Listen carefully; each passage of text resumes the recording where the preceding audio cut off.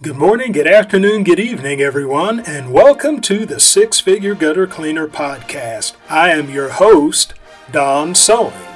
The mission of the Six Figure Gutter Cleaner Podcast is to help you, the entrepreneur, to become a six-figure gutter cleaner. That is, to give you the tools to build a business that will net you six figures with gutter cleaning as your primary service.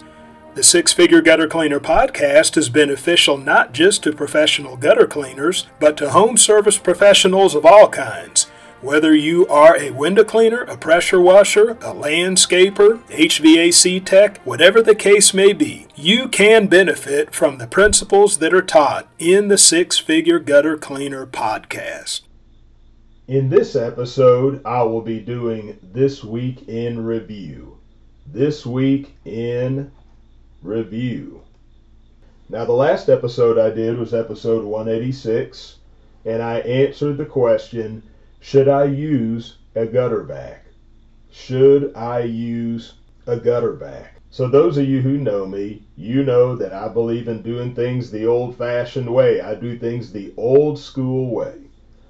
We clean gutters by hand. We take the leaves and debris off the customer's property. We rinse the gutters with water, and then we rinse down through the downspouts, make sure the system's clean and clear. Lastly, any mess we make in the process, we clean up after ourselves, try to make it look like no one was there. I must have, those very words I spoke to you, I must have spoken those words over 1,000 times, because that's exactly how I present our service to prospects. But anyway, we don't use the gutter vac, and if you want to know all the ins and outs about the gutter vac, it'd be better to ask somebody who does use it. But what I did say in episode 186 is that whatever you do, you should at least lay a foundation and become proficient at doing things the old-fashioned way.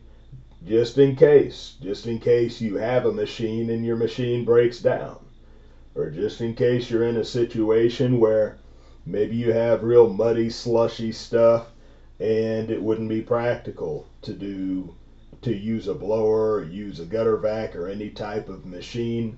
And so always be versatile, always be ready to do the job just by hand if you need to. Now, I also said in this episode, because I want to be fair to those of y'all that you may use it, you may have had great success with it, so I'm not here to down you, but what I am saying is I don't believe it's wise to become dependent upon a machine, to be in a situation where you just could not run your business if your machine broke. So you don't want to do that. You want to be able to do the job effectively, efficiently, the old-fashioned way.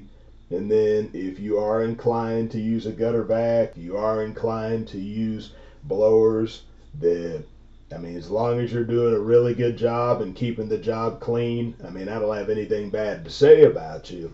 But as I said, as I said in the episode, there's no right or wrong answer to that question. I'm just giving you my 2 cents. So, and then lastly, if you do use a gutter vac, if you use that and if you talk to somebody who uses the gutter vac, find out the best practices, find out the pros and cons, find out the best types of jobs to do it in and the worst types of jobs to do it in, the ones that you may want to avoid.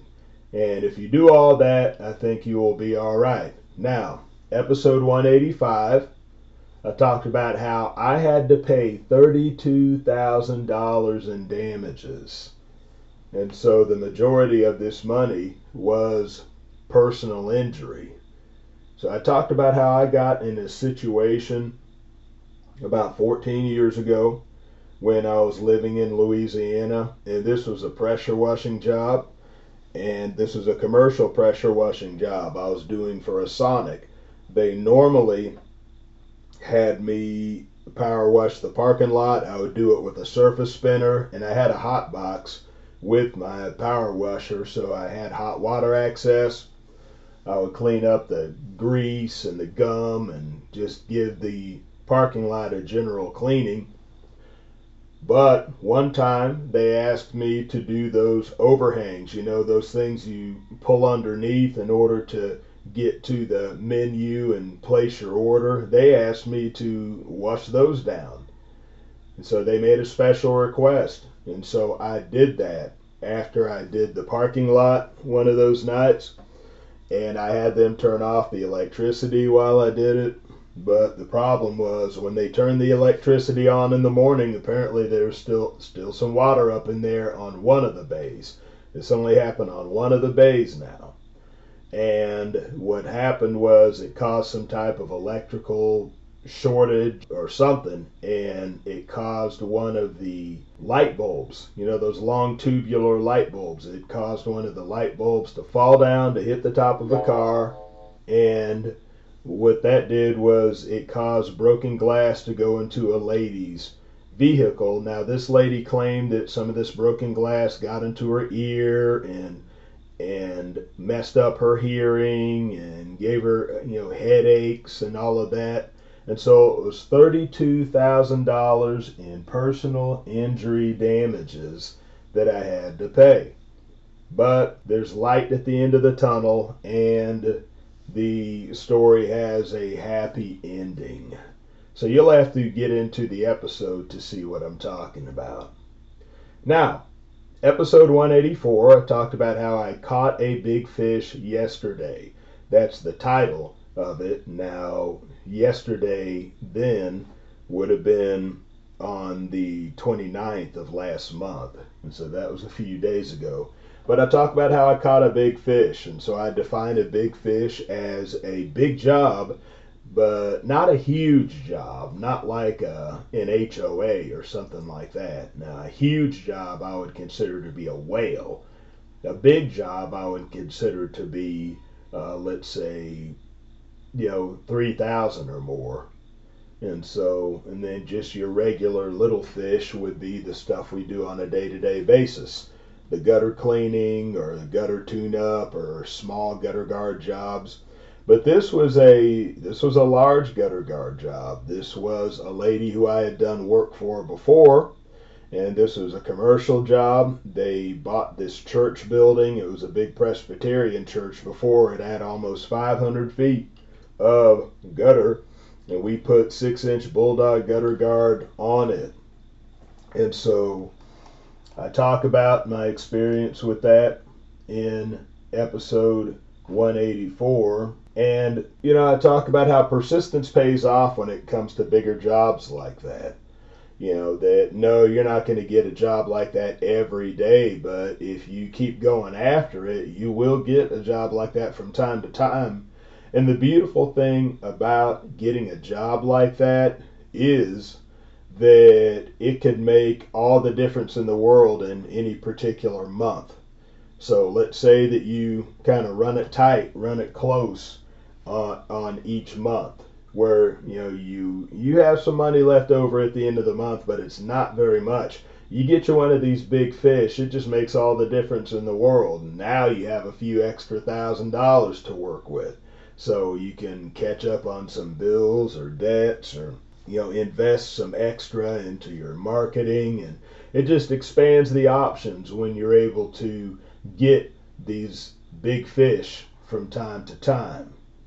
All right, so episode 183, I talk about keeping gutter guard customers in the loop for the future. Now, I say this because the temptation is that once someone has topped out on our value ladder, they get the gutter guard installation, the temptation is just to let them go and not deal with them anymore. But there's still some potential sales to be made.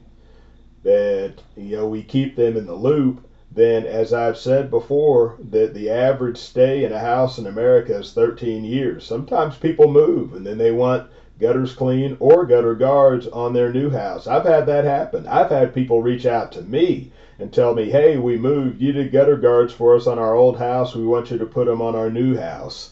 And so stay in touch with people like this. That there could be alternative services you could do for them. So window cleaning, pressure washing, you never know. So just don't count them out just because they have topped out on the value ladder. And lastly, in episode 182, we talked about business wisdom from the scriptures. And in this episode, I talk about how that we all make mistakes in the beginning stages of our business. It's called the learning curve, and how having a good coach or consultant that has been where you've been, made the same mistakes as you've made, it's very valuable. And that you can recover from mistakes much faster and seemingly miraculously with a good coach or consultant.